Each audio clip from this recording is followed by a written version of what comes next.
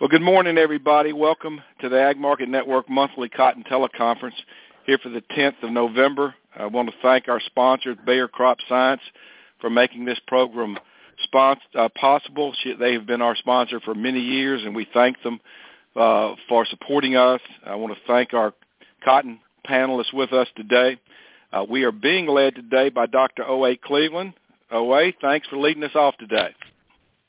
Well, Pat, thank you so very much, and I appreciate the listeners coming on and making it possible for us to do this. It's a lot of fun. It's exciting, and a lot of grief to put up with from your friends, but it's always fun. But yesterday's report was, as they've been all year and are frequently, was quite surprising, and the surprise always is a surprise. We think we know what's going to happen, and it seems that we never do. I looked at comments from yesterday. I saw comments from bearish to neutral to bullish, and I saw some awful good people saying the comments were bearish. The report was bearish. I personally come in online saying it's neutral plus or mildly bullish, and from my standpoint, while the U.S. numbers market-wise were certainly very bearish, suggesting lower prices, you look at the big picture, you look at the world numbers, and focusing on the two things that I like to focus on, consumption and ending stocks, they were not neutral plus bullish, but I thought they were mildly bullish. I think USDA finally picked up on some things that we've been seeing in the market, and it was good to see that.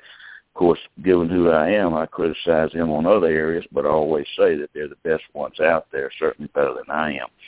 But I think the report started off with just staying here in the United States with the larger crop. I thought we'd have a little bit smaller crop, not much, but took the crop up 300,000 bales from 21.1 million bales to 21.4 million.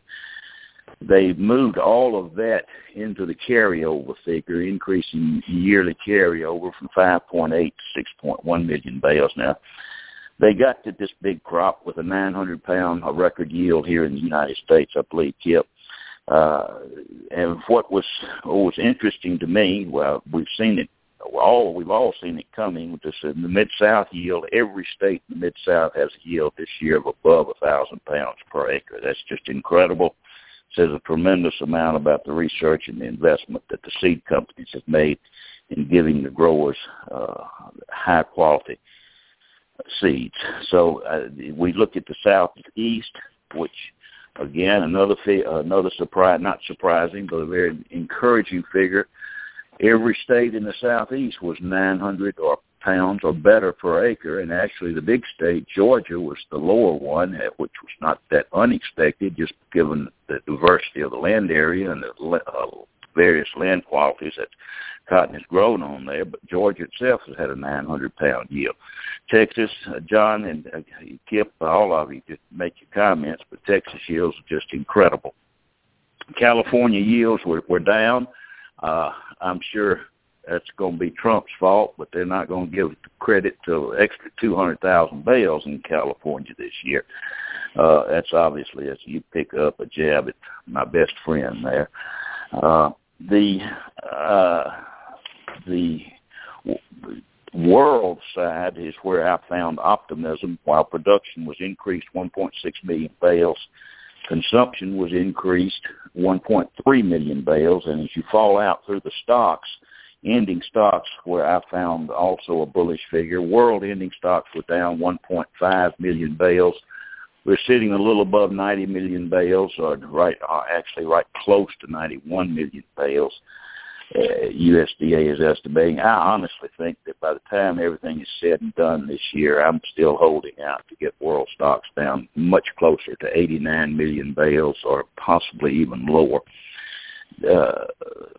Major trade in the major countries was lowered some 600,000 bales. World trade was. I'd like to see world trade scoot back up, because obviously that gets right directly to our exports, and that's very important. Another interesting figure to me, India left USDA left world export, left Indian exports unchanged, but they increased what's already a record carryover in India, which I've talked till I'm blue in the face about that.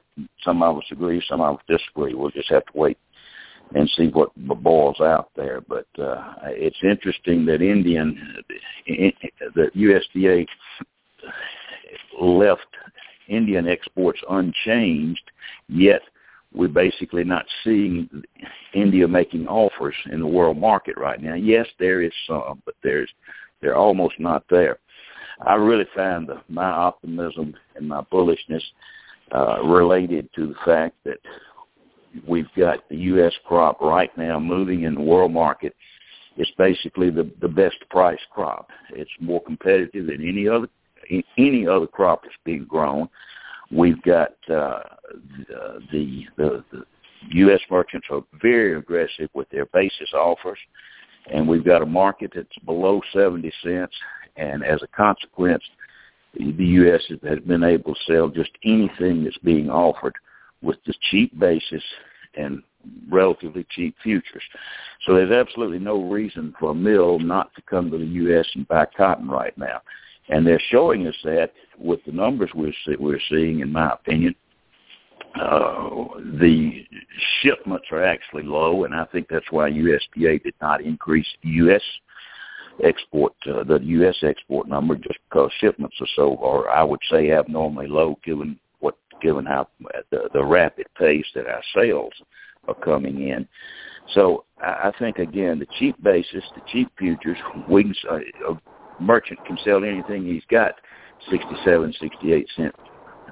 New York, I'm with New York at 67, 68, 69 cents.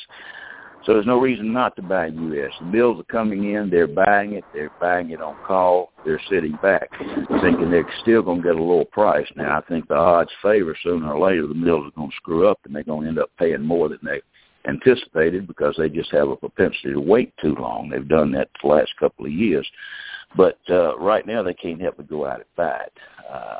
I think prices are inflated outside somewhat the United States. That's why the U.S. is taking the business right now. Now, with that being said, again, I'll just sum it up with the comment that I found the report to be optimistic. Don't want to run from the word bullish. I actually found it in today's scheme a mildly bullish, simply because world consumption, and where I come from, demand leads markets. World consumption was up 1.3 million bales, stocks down 1.5 million. Now, a lot of holes in that, y'all. Shoot right through them. Thank you so much for your time. All right. Other people's comments on the report.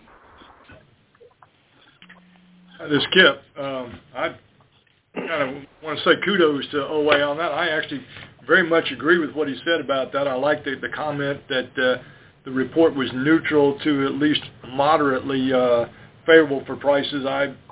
Despite a larger U.S. crop and larger U.S. ending stocks, I think his comments about outside the U.S. are spot on. I'm particularly impressed with the demand prospects we continue to see, and this is part of what early on I was looking for mill use not to be this strong. I was sort of resisting this. What I'm finding is world growth continues to be better than I thought it was going to be. I thought we would plateau. We're still growing. Not to say there aren't problems out there, but I'm also encouraged about the cotton mill use. Polyester prices have gone up and are certainly showing a firm tone, which is very supportive for cotton usage worldwide. So I'm just going to say I think that was a very good description of particularly the world part of this report. Thank you, OA. Thanks, man. I need that help. And I agree with the thought that, raising U.S. production, I kind of discount. I don't see why anybody would be. I mean, it came as a surprise to me. I'm waiting for December production numbers to be higher, or to sort of finalize this question that we have a lot of U.S. production.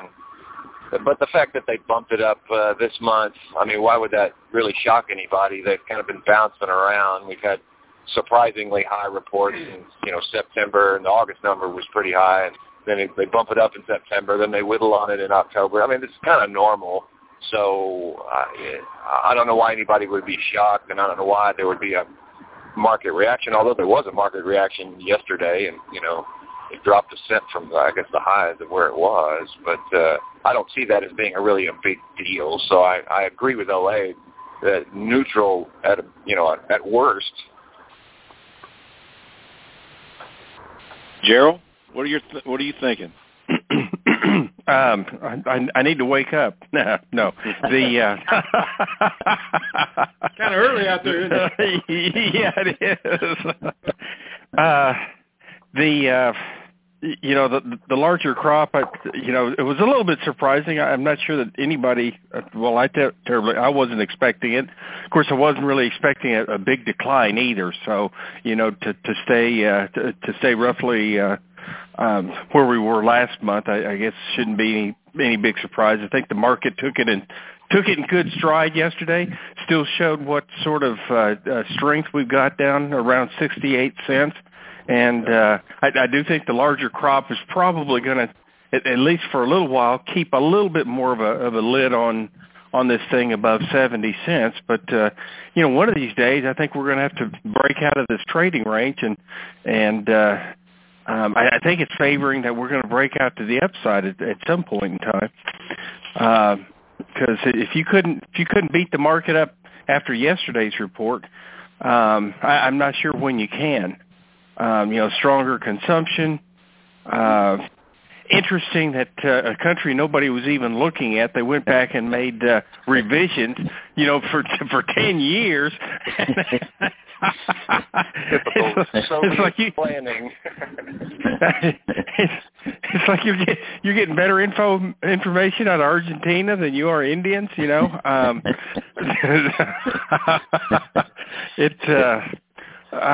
Anyway, it was just it was quite astounding. But I think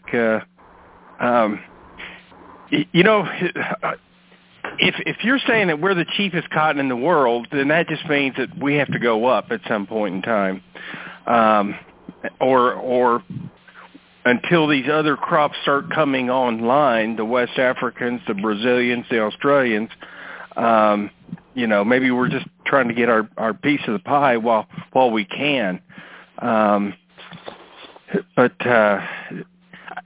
I do find it interesting a way you've been talking this year about, and granted, I think there's some truth to it in terms of of a strong basis out in the countryside, and yet we're the cheapest basis in the world. How does that work? Well, we've got great co-op managers and merchants. Yeah. Any more questions? Yeah. Okay. This isn't a question; it's a hypothetical. So what happens? What happens if the supplies from West Texas and the southwestern region in general start flowing in, and what happens if there's a whole lot widespread low mic? So a big chunk of it is not optimal, and then you've got a smattering of bad color grades all along the Gulf Coast regions from Georgia to here. What happens if the U.S. crop is definitely not the quality that it was in 2016, and does that move the buyers over to, Australia? That'll take time, but does that kind of throw a wet blanket on it? That's what I'm wondering. Is that if it's sub-quality, is it going to go into the loan and sit there? John, let me approach that first, because I'm not as well qualified as Kip and Gerald to answer that, but I want to get my comments in, give them more ammunition. First, I think that scenario you set up is happening or going to happen. And to digress a moment, I think that's why part of the yield numbers still surprised me, because we are beginning to see lower mic, and that just says the fiber did not mature as well as it could have. So the bowl counts that we're seeing and the initial bowl weights are going to lighten up. Consequently, our yield is not going to be there. But we still got a big crop, not discounting that. Now, I suggested that we would have quality problems, and that might We might lose some exports to Brazil later on, and we will, and to Australia later on, and we will. But nonetheless, the merchant came back to me and said, wait a minute, we're going to have more low grades than we've had in a while, and actually that's just going to give us a larger spectrum, a wider array of varieties or staple lengths and color grades to sell, and as a consequence, it's going to increase our exports. So now then, you two guys that are in that business or haven't been in that business, y'all tell us what's really going to happen, please. Well, increase them, but at a lower price. That's right. Discounts take care of the lower grades, and I think that OA's really onto something with that. And merchants, I think Gerald will probably better versed, particularly in today's market, to talk about this. But typically, the lower grades tend to be marketed at discounted prices, and there's a very good market for that, depending on, particularly when you're in a scenario where demand is good, which it is now. These mills are out there wanting to buy some cotton, and they'll mix in some cases where they can if the discounts are accurate. And if you have enough of that discount cotton, the differences will take care of that. It just may take a little longer than you think. One comment that was made a moment ago I want to address before I have a chance to forget it is OA said earlier that the shipments are low. The actual exports of U.S. cotton are pretty low right now, and I agree with that. The comment that when the crop starts to move, will it discount price in and of itself, not talking about the grades, I think we're going to be in a scenario where we play catch-up. Yeah. So I think part of the reason the shipments are down is not that the mills don't want it, or the shippers don't want to get it out. You got to remember, we've had some pretty adverse weather conditions that have slowed down Jennings, it slowed down the warehouses, it slowed down movements. The hurricane in Texas had an impact on the way the cotton actually moved. I think when it starts to come in the pipeline, we're going to see shipments pick up quite a bit, and that's going to maybe kind of catch us up on that. I'm sorry, I know that's a little off topic, but I wanted to mention that before I had a chance to forget it. Gerald? That's a great comment. I think it's right. Well, they have to. I don't think people are just registering sales for the heck of it, you know. I know that our receipts are coming in a little slower than expected, and mills are starting to say, "Hey, where's my cotton? You know, we need that stuff." So yeah, it's just an infrastructure problem trying to move stuff through the system right now. Big crop coming in, and then you got to turn around and ship it right back out. These warehouses are working overtime, I think. Kip, John, another way to look at that, the way I look at it, folks make fun of it. It's like California cotton and Mississippi cotton. I compare it to fine wine versus the wine produced in Mississippi. You get the price of Mississippi wine right, we'll drink it. We won't buy the California wine. You get the price kind of low.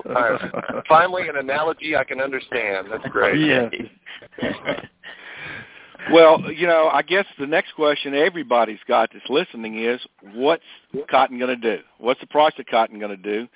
So, OA, let's start with you. How low can we go? How high can we go with this market? Okay, well, I think the lows are in. I think this 64, or let's say 65 cents plus or minus right in that little area right there is our low. I'm not optimistic at this stage of anything above 72 cents. I get a little bit concerned, actually, once we get up to 70, 69 and a half. We've really struggled at that area. We get up to 70 and a half. Maybe it does take us up to 72, 73. But I'm a little bit concerned. Nevertheless, I would think that mills are still going to stay in the market. They're still going to come to us for cotton all the way up to 70. They'll come all the way up, but I think in volume they'll still be standing there buying cotton up to 72 cents. So I don't see a lot of downside pressure. I know this crop is huge, but the carryover is here in the United States, and that's another reason U.S. merchants are being so aggressive with their basis. They want to move this crop. I'm going to digress, Pat, just a moment, because I know these comments bring us to an end. But Kip made the point about polyester prices, and they've been strong. or versus cotton. They've been very competitive, and all of a sudden now, the last 6 to 8 months, we've seen poly moving higher, higher, and higher. We're seeing more and more plant closures in China. We're not seeing the new on-land production coming as they told us it would. Just a tremendous amount of pollution problems, and the legal system over there is really cracking down. Kip turned me on a couple of weeks ago to higher nylon prices. So just cotton is more competitive, period. Gerald, I saw the on-call report. I think we're still getting a lot of support in that. I didn't print it out yet, haven't. So consequently, it's on-call sales a little bit less than last week, but still above 141,000. So all of this supports prices. That's why I feel like the 64, 65 cent low is in, and it's we're still going to keep pushing this trading range. Great comment, John, with respect to another month. We got to wait on this December report to try to get this acreage set up. Thank you. Let's go to John next. What are your thoughts on the market, John? Well, I'm being influenced by these thoughts about the potential for it being to 70 or a little higher. It seems like I was looking at a chart the other day, and it looked like getting above 72 from that perspective would be has been hard, and so I might put resistance there. I'm still worried about the possibility of a big crop settling in and big crops around the world. So I'm going to put it, I'd say 72-62. Okay, Kip. Well, it's well known I've been the most bearish of the lot for quite a period of time here.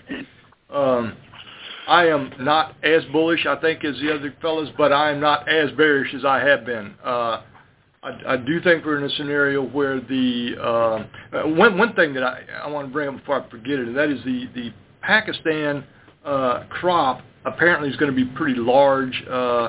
People are talking about it being a little bigger than what I was surprised USDA didn't bump it just a little bit on this report. But I'm hearing more and more about quality problems there, and I'm seeing Pakistan come in buying U.S. cotton at much greater volume than I expected. That in and of itself, when you got the third largest consumer of cotton in the world that needs international cotton, when they've got a pretty good sized crop, is there's about only one way to interpret that, and that is that some cotton is going to be displaced somewhere when they come into the market. I think they're going to take a little bit more of that Indian cotton. That in and of itself puts sort of a floor on this thing. The range, I'm not going to discount the fact that we could see when these crops come on and the Northern Hemisphere crops finish, which I still think outside the U.S. is going to be a little bit larger than what we're looking at, but that's going to be offset to a degree by the strong demand, which quite honestly I didn't expect. I'm thinking we're more around the 61, 62 level for a low. I'm not going to discount the fact we can't actually go a little lower, particularly when we get in a scenario where these crops do come in. But the high end, I think we're going to get an awful lot of selling from the farmers, particularly the farmers at around 70 cents. So I think it's going to be tough to get the market much over 70 cents, 71 cents, probably in the March contract. Okay. Gerald? A couple things. Well, number one, it's hard to disagree with anything that anybody said so far. 70 to 72 cents. Maybe you get a little blip above 72 for a short period of time, but the downside doesn't to be expose things very much, with the exception of if we're going to get rid of some stocks here in the United States this year, maybe prices have to move lower to discourage some plantings for the following year. I don't think that we need another 121 million bale crop around the world to satisfy the world demand. So I think prices may have to move lower just to discourage plantings. And you may not need it. I mean, with these unbelievable yields out here, you're not going to need the area that we had this year. So I could see us falling down to the 63, 64 cent area. ironically, during the springtime, in early springtime. So, but I wouldn't expect it to stay there for very long.